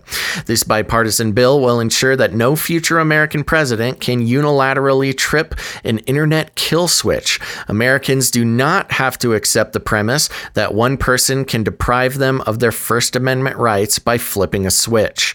Why restraining the government's emergency powers is necessary. Some might fail to see the need to roll back emergency powers over the internet. After all, they would only be ever used in a true extreme emergency, right? Why wouldn't we want the government to have all the available tools to address a genuine crisis? The problem with this stance becomes clear when you take even a cursory glance at how often the word crisis is bantered about in modern political discourse. Politicians call student loan debt a crisis, the affordability of housing a crisis, the healthcare a crisis. Others dub everything from the national debt to overregulation a crisis. None of this is to say these issues are not pressing, important, or even urgent, but it's apparent that just about every issue under the sun can be considered a crisis or emergency to its ardent advocates. So, the notion that emergency powers will only be used in extreme circumstances is deeply naive, and both perceived crises and actual crises are often used as justification for sweeping government power grabs. As Friedrich Hayek once observed, quote, emergencies have always been the pretext on which safeguards of individual liberty have been eroded. Robert Higgs concurred in his seminal work, Crisis and Leviathan, in which he explains how the government obtains new powers each time a crisis emerges, but rarely, if ever, relinquishes them when the crisis passes. Quote, in one form of another, great crises will surely come again, Higgs wrote. When they do, governments almost certainly will gain new powers over economic and social affairs. For those who cherish individual liberty and a free society, the prospect is deeply disheartening. Just one last little section here. History shows how emergency powers led to disastrous abuses. During World War II, President Franklin, sorry. We've seen this play out time and time again in American history. During World War II, President Franklin Delano Roosevelt used the emergency posed by the war to round up Asian Americans and Asian immigrants and throw them in internment camps without due process or even any suspicion of wrongdoing. In the wake of 9/11 terrorist attacks, the emergency was used as justification for unconstitutional warrantless spying on Americans and the detention and torture of alleged enemy combatants without any due process. Many of these spying powers are still in effect today, nearly 2 decades after the attack, and the internet kill switch is itself a remnant of emergency powers granted during World War II, but never rescinded. Imagine the havoc a power-hungry federal government controlled by either party could wreak during an emergency, real or perceived, by seizing control of wireless communications. Yet this isn't a far-fetched fantasy. If we leave the federal government's sweeping power to shut down the internet on the books, it's likely it will eventually be exercised to the detriment of Americans' civil liberties. And once the power is exercised, it's unlikely we'll ever be able to scale it back. This is not a hypothetical. China shut down the internet in Xinjiang for an entire year in 2009 in response to protests and riots in the region. Iran temporarily killed the internet in 2019 to shut down the spread of information during anti-regime protests. Even democratic nations such as India have exercised an internet kill switch in some regions to control the populace and stifle communication. But this dystopian fate isn't inevitable for the United States. We should be thankful for the bipartisan group of legislators working to ensure that this nightmare scenario never comes to life here. It doesn't matter whether you're a Democrat or a Republican, liberal or conservative. It doesn't matter whether you despise Donald Trump or are horrified by the thought of President Alexandria Ocasio-Cortez. If the thought of your political opponents wielding unilateral control over the internet disturbs you, that's a good sign it's a power the government should not have. So there you go, Gons. Kind of speaks for itself. There's not too much to analyze within that whole thing. But yeah, left over from World War II, the president currently has unilateral control to shut down the internet. We've seen it many times in other countries over the past 5-10 years. And I don't think it's out of the question that either one of the presidential candidates would consider exercising this power. Yeah, well, connecting it to the next story, the whole QAnon stuff, people have suggested the 10 days of darkness and things of that nature, where Trump will shut off the internet while he makes all the deep state swamp draining arrests, and that kind of thing. But, there's something interesting about this, because in all the examples that were mentioned in one place in China and India, it's fascinating to me, because on one hand, the government has this overreaching surveillance state. Mm-hmm. Are they willing to shut that down? They have to weigh their options if they're going to shut it down, because then they lose track of a lot of although they might be able to just shut down certain aspects of it. Certain aspects, or maybe certain regions, depending on what, isolated situations or whatever. Yeah. And Harpazo Man in the chat says, so you can imagine what will happen if your brain is connected to the internet. Oh, yeah. Via brain net or Neuralink. Thank you. So, yeah, there you go. What happened? I'm normal. Yeah, I'm just a normal human. I'm just a human. Where's my enhancement? Right. Yeah, so I understand the concern here, and certainly I think it's good that we shouldn't have a internet kill switch that's controlled. This is similar to the nuclear. It shouldn't exist at all. The fact that it exists is problematic. Well, it's kind of similar to the nuclear codes. The president has power to, and part of it also is a good reason for decentralization of all the internet and all the technologies, because in theory, the ideal situation would be that every single person is smart enough or savvy enough to create their own or have their own computer servers and to host your own data and information, and you can control where it's being shared and how far and wide it goes. And if they shut down the internet, you still can technically have all your data at least. And, if you have independent connections between server farms or whatever, you won't need, the government can't step in and really shut it down. So that's kind of the idea of a true, idea of decentralization in a kind of, what's the word I'm looking for? Ideal, like an idealist kind of way. Not that it's necessarily practical, but it's one way to try to fight this type of control. Well, and you make a good point referring to decentralization. For those who know and for those who are learning, decentralized internet using blockchain technology would essentially avoid any possibility of centralized control. Yeah. So you're talking about, internet, whatever, 5.0 or whatever we're getting, wherever we're going. I think it's Web 3.0 that we're approaching here. But right. that is something to point out because, if they shut down the internet in America, let's say, I'm not quite sure if a lot of the US banks have like servers offshore, but effectively you won't be able to access any of your money. And people always have said like, oh, what if they shut down the internet? If, you lose all your Bitcoin, it's like, well, if they shut down the internet, you're not going to access your bank account either. So, right. You know what I mean? But if they just shut it down in the United States, so let's say, the people in China or India, if they had something like Bitcoin and they shut down the internet, they still didn't, you didn't lose all your Bitcoin because there's other places, nodes all across the world maintaining that network. So, it is something to keep in mind, this idea of decentralization, again, in an idealistic form, would combat some of the total authoritarian type of power that an internet kill switch holder would yield. Totally. Just something to keep in mind. Yeah, well, I hope Rand Paul gets there. I was scrolling through my pictures on my your photo album on my phone. And I found the picture I have with Rand Paul.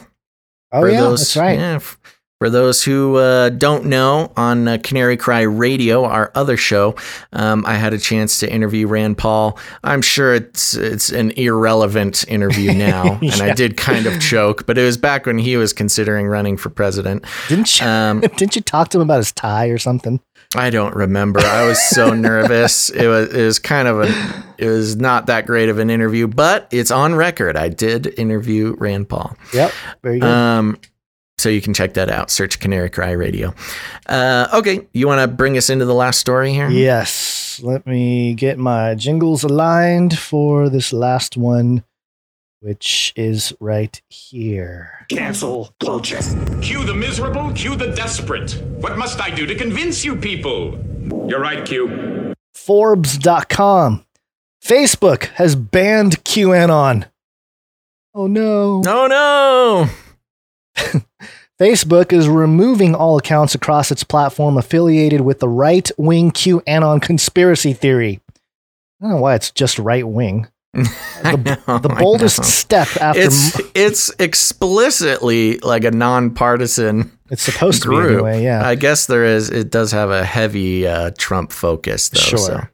So. The boldest step after months of cracking down on the pro-Trump group, the FBI has warned are, quote, conspiracy theory driven domestic terrorists. Yeah. Do I read these points here? Key facts. No. Skip the bullet points. Critical quote. For example, while we've removed QAnon content that celebrates and supports violence. Yeah, wait, actually, I'm sorry. Yeah, no, I think the I have whole to read this. article is the key points. Okay, key facts. All Facebook pages, groups, and Instagram accounts representing QAnon will be removed even if they do not contain violent content. Facebook announces in a news release Tuesday. The QAnon conspiracy theory, which claims a deep state plot against President Donald Trump and his supporters by a global cabal of sex traffickers looking to create a new world order, has grown in popularity recently. I mean, it's kind of too bad because, I mean, like we've mentioned, there is a bunch of people, these like globalist types that are planning a new world order, and they say it out loud in articles, in published books, and all this stuff. I do want to correct myself. I think in my own fantasy world, I would like Q to be a nonpartisan thing, but I think in general, it is very much focused on supporting Trump. Yeah, it is a Trump-backed, which is one of the reasons why I don't really trust it. Yeah. Although, just to label it right-wing, because I don't think it's not just a right-wing thing. I know that people, I guess Forbes has to label it that because it's a Trump-supporting movement. Yeah. Whatever. Keep going. Okay. Republican candidate Marjorie Taylor Greene, who has openly promoted the conspiracy in the past, appears to be a shoo-in to win a U.S. congressional seat from her northern Georgia district, while Trump himself has refused to disavow QAnon. Facebook said it has removed more than 1,500 pages in groups representing QAnon since August 19th, when it announced efforts to disrupt QAnon's ability to organize using its platform. In the past, Facebook has only banned QAnon content that discussed potential violence, but said Tuesday that there were, quote, several issues that led to today's update. Critical quote, for example, while we've removed QAnon content that celebrates and supports violence, we've seen other QAnon content tied to different forms of real-world harm, including recent claims that the West Coast wildfires were started by certain groups, which diverted attention of local officials from fighting the fires and protecting the public, Facebook said in a statement. Okay. Key background, the QAnon conspiracy had quickly spread online after first appearing on 4chan, We know about sort of what Q is. And that's all there is to this report. Yeah, well, it's crazy. Complete banning, It's, and of course there's some people in the chat mentioning, they're going after pedophiles and exposing powerful people's wrongdoings. And so, of course, Facebook wants to bring it down, okay? But I think the biggest thing is this is just going to backfire like it always does. This is not going to slow any sort of QAnon thing. This is going to bolster the idea that Q is onto something. And honestly, QAnon people, they don't need Facebook. Yeah, I know. Yeah, and they'll find sneaky ways to get it back on. Maybe they won't call it QAnon. You're going to see W-anon, and the algos won't catch QAnon. Yeah, so it's going to start getting. We're going to run out of alphabets, the letters evenally. But I'm sure it'll. But this is pretty crazy because Facebook has done a very poor job of keeping, sort of pedophilic groups and pages. Yeah. They refuse to get rid of a lot of them, and yet now they're just across the board getting rid of Q pages. Again, just to be clear, we're not necessarily Q people, so it doesn't really affect my life, but it is concerning that this is the hill they're standing on. Yeah, it's weird because Business Insider also had an article about this, and they kept mentioning the phrase baseless conspiracy theories. Right. And they're saying baseless conspiracy theories about this or that or whatever. Mm-hmm. And, if it's baseless conspiracy theories, it wouldn't catch on what's the threat? Quick. Yeah, what's the what are they afraid of? Yeah, good point. Yeah. Why just let them have their baseless conspiracy theories and talk about it? Right. And if it was that baseless, it wouldn't catch so much attention. Right. I mean, it would catch attention. Trends, lots of trends, whether they're conspiracy theories or something else, they'll catch on for a while, but if something is truly baseless, it won't last.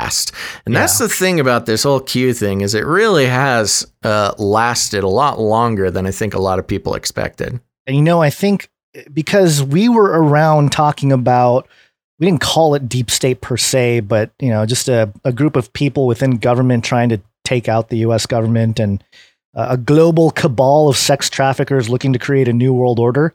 I mean, that's been talked about way before Q ever hit the public. Oh yeah. Yeah. And so it just seems like if it is NSA style hybrid war psyops. It's a psyop. Yeah. then it would make sense to allow Q to flourish, get all these people who say this kind of thing to have a movement, and then shut them all down. Because then they can get rid of the actual people. Number one, it muddies the waters, right? The people that are really trying to expose the reality of it, they get bombarded by, Q people holding up signs that say, save the children or whatever, which again, yeah, true. Like you want to make sure kids are safe and all that. But you have this muddy of the waters, and then you can shut him all down. You don't have to just focus on a small group. You have this movement you can shut down politically. So it's kind of a herding process. And whether let it coagulate a little bit. Yeah. And then pick the scab. And you don't have to be a QAnon supporter to get shut down. You can get, because it's like a culling method, if you can openly reject QAnon, but if you question the official narrative, then you're kind of batched in to the same baseless conspiracy theorists. I wonder, just to disconnect it a little bit, I wonder, this could be a potential political move by Zuckerberg. Trump's really been on Zuckerberg's butt lately about a lot of things. And Zuckerberg, of course, taken down Trump ads, and then Trump, threatening to regulate the big tech companies, which is an obvious threat because Trump hates regulation. However, he's going to, regulate the companies he doesn't like. This might be a political move by Zuckerberg.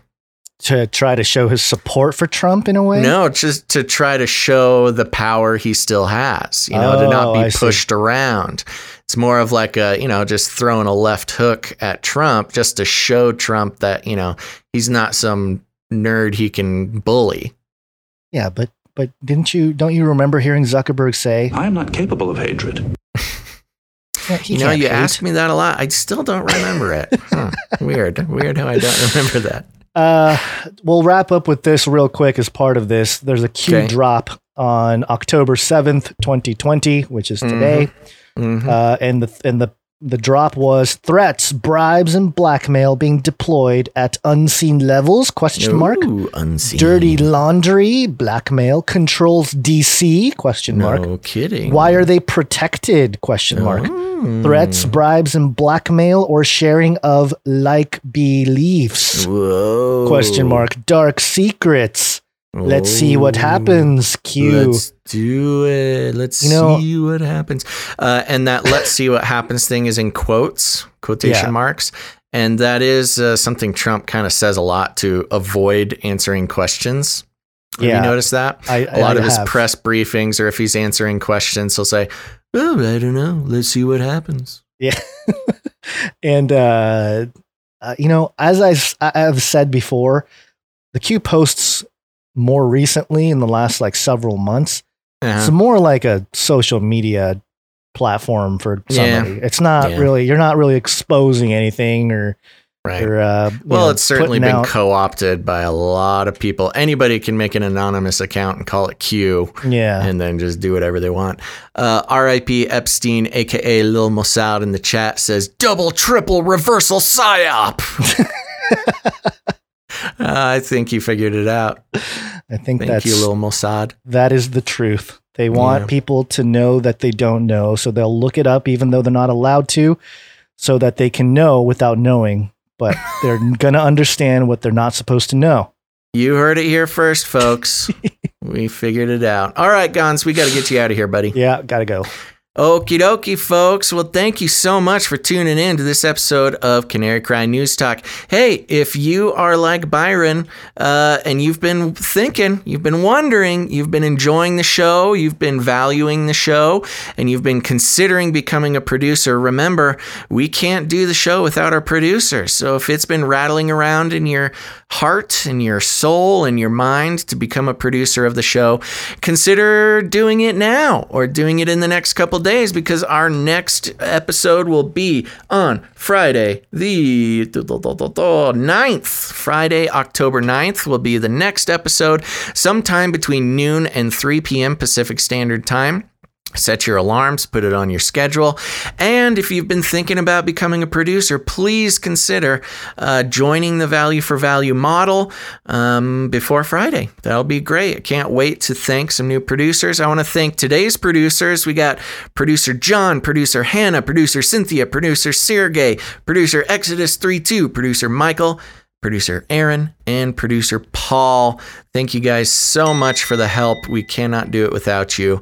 And remember, if you've got jingles or art or anything like that, you can send that to canarycryradio@gmail.com. Thank you to our artists, Russell, 88 Special, Lekect, Yvonne, and of course, Allie, the illustrious Allie. Oh, and Mark. And Mark. Yes, thank you, Mark, also. Also, thank you to That Night Wind for the help with the timestamps on the YouTube video. You are the man. So, yeah, consider getting involved in all sorts of ways. Make sure to keep checking back to Canary Cry Merch Perch. Producer Dust has been really helping us out with that, and keep an eye on it. Some changes will continue, but that's a great way to get your Canary Cry merch and support the show and support the artists and support the webmasters. It's all a big family here. We're all trying to make it work. And again, please consider getting involved with the Value for Value model. Invest. Not only are you investing in your own media future, you're also rebelling against the global theology of advertisement, disconnecting from the big data prison, panopticon prison. There's just so many spiritual and psychological and just social benefits to participating in the Value for Value model. So we thank you guys very, very much. Now, let's see here. Am I missing anything, Gonzo? On Friday, I'll be reading ratings and reviews. So if you haven't done it yet, search Apple Podcasts, Canary Cry News Talk on whatever search bar you like the most. And that'll take you to where you can leave a rating and a review. We'll be reading those on Friday, my favorite time of the week. So please, if you haven't done it, it's very, very helpful. Gonz and I read it all, makes us feel all warm and fuzzy. And it's a good way to, let us know how much you appreciate what we're doing. But it's also a great way to tell the algorithms that control that stuff to share the show with more people. That's something just we have no control over. It's weird. That's all on you guys. So every rating and review counts and helps, and I'll be reading them on Friday. So please search Apple Podcasts, Canary Cry News Talk, leave a rating and a review. Thank you so much. And the best way to share the show, to help the show, is to share the show personally. You got friends, you got family, they're all waking up to the fact that the world is not what it seems. And if they need any help, why not send them an episode of Canary Cry News Talk? We're here. We make it easy. We make it fun and light. We're not here to scare anybody.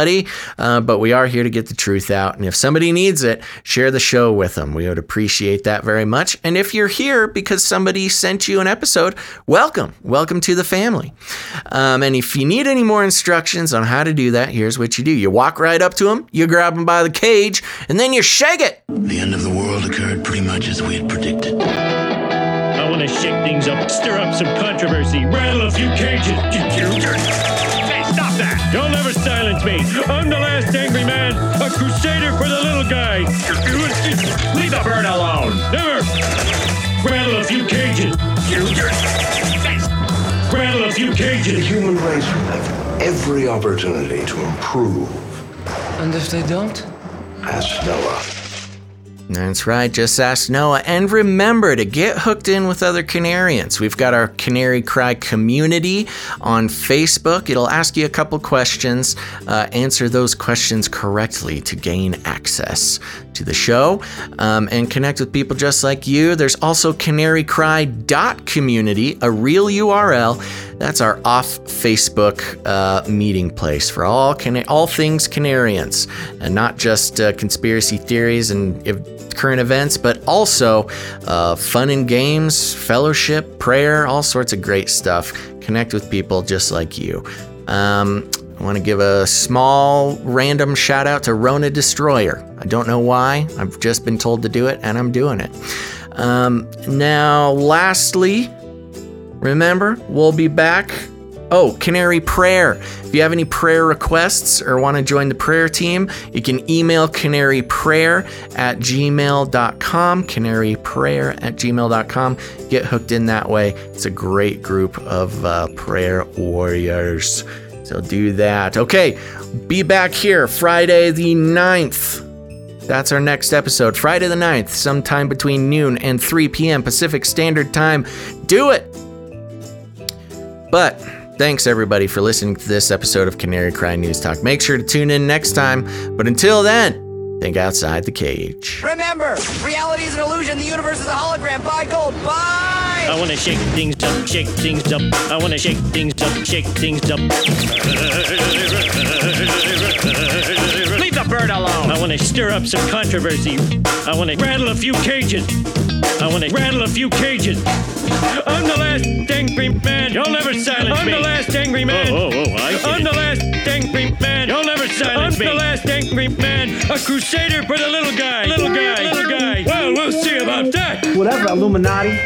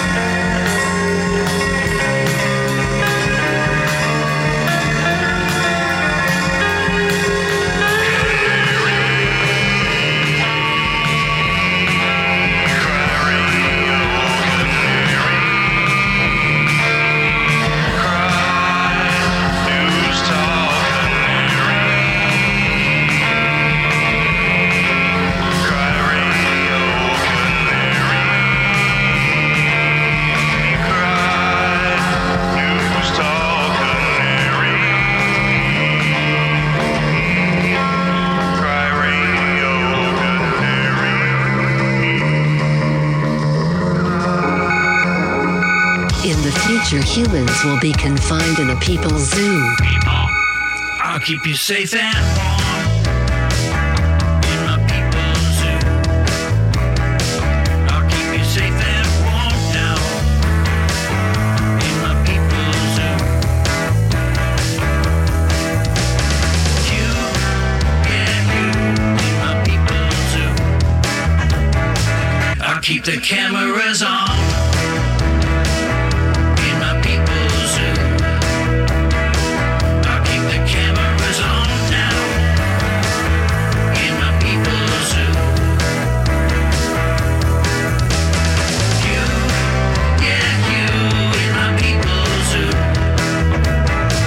Aliens.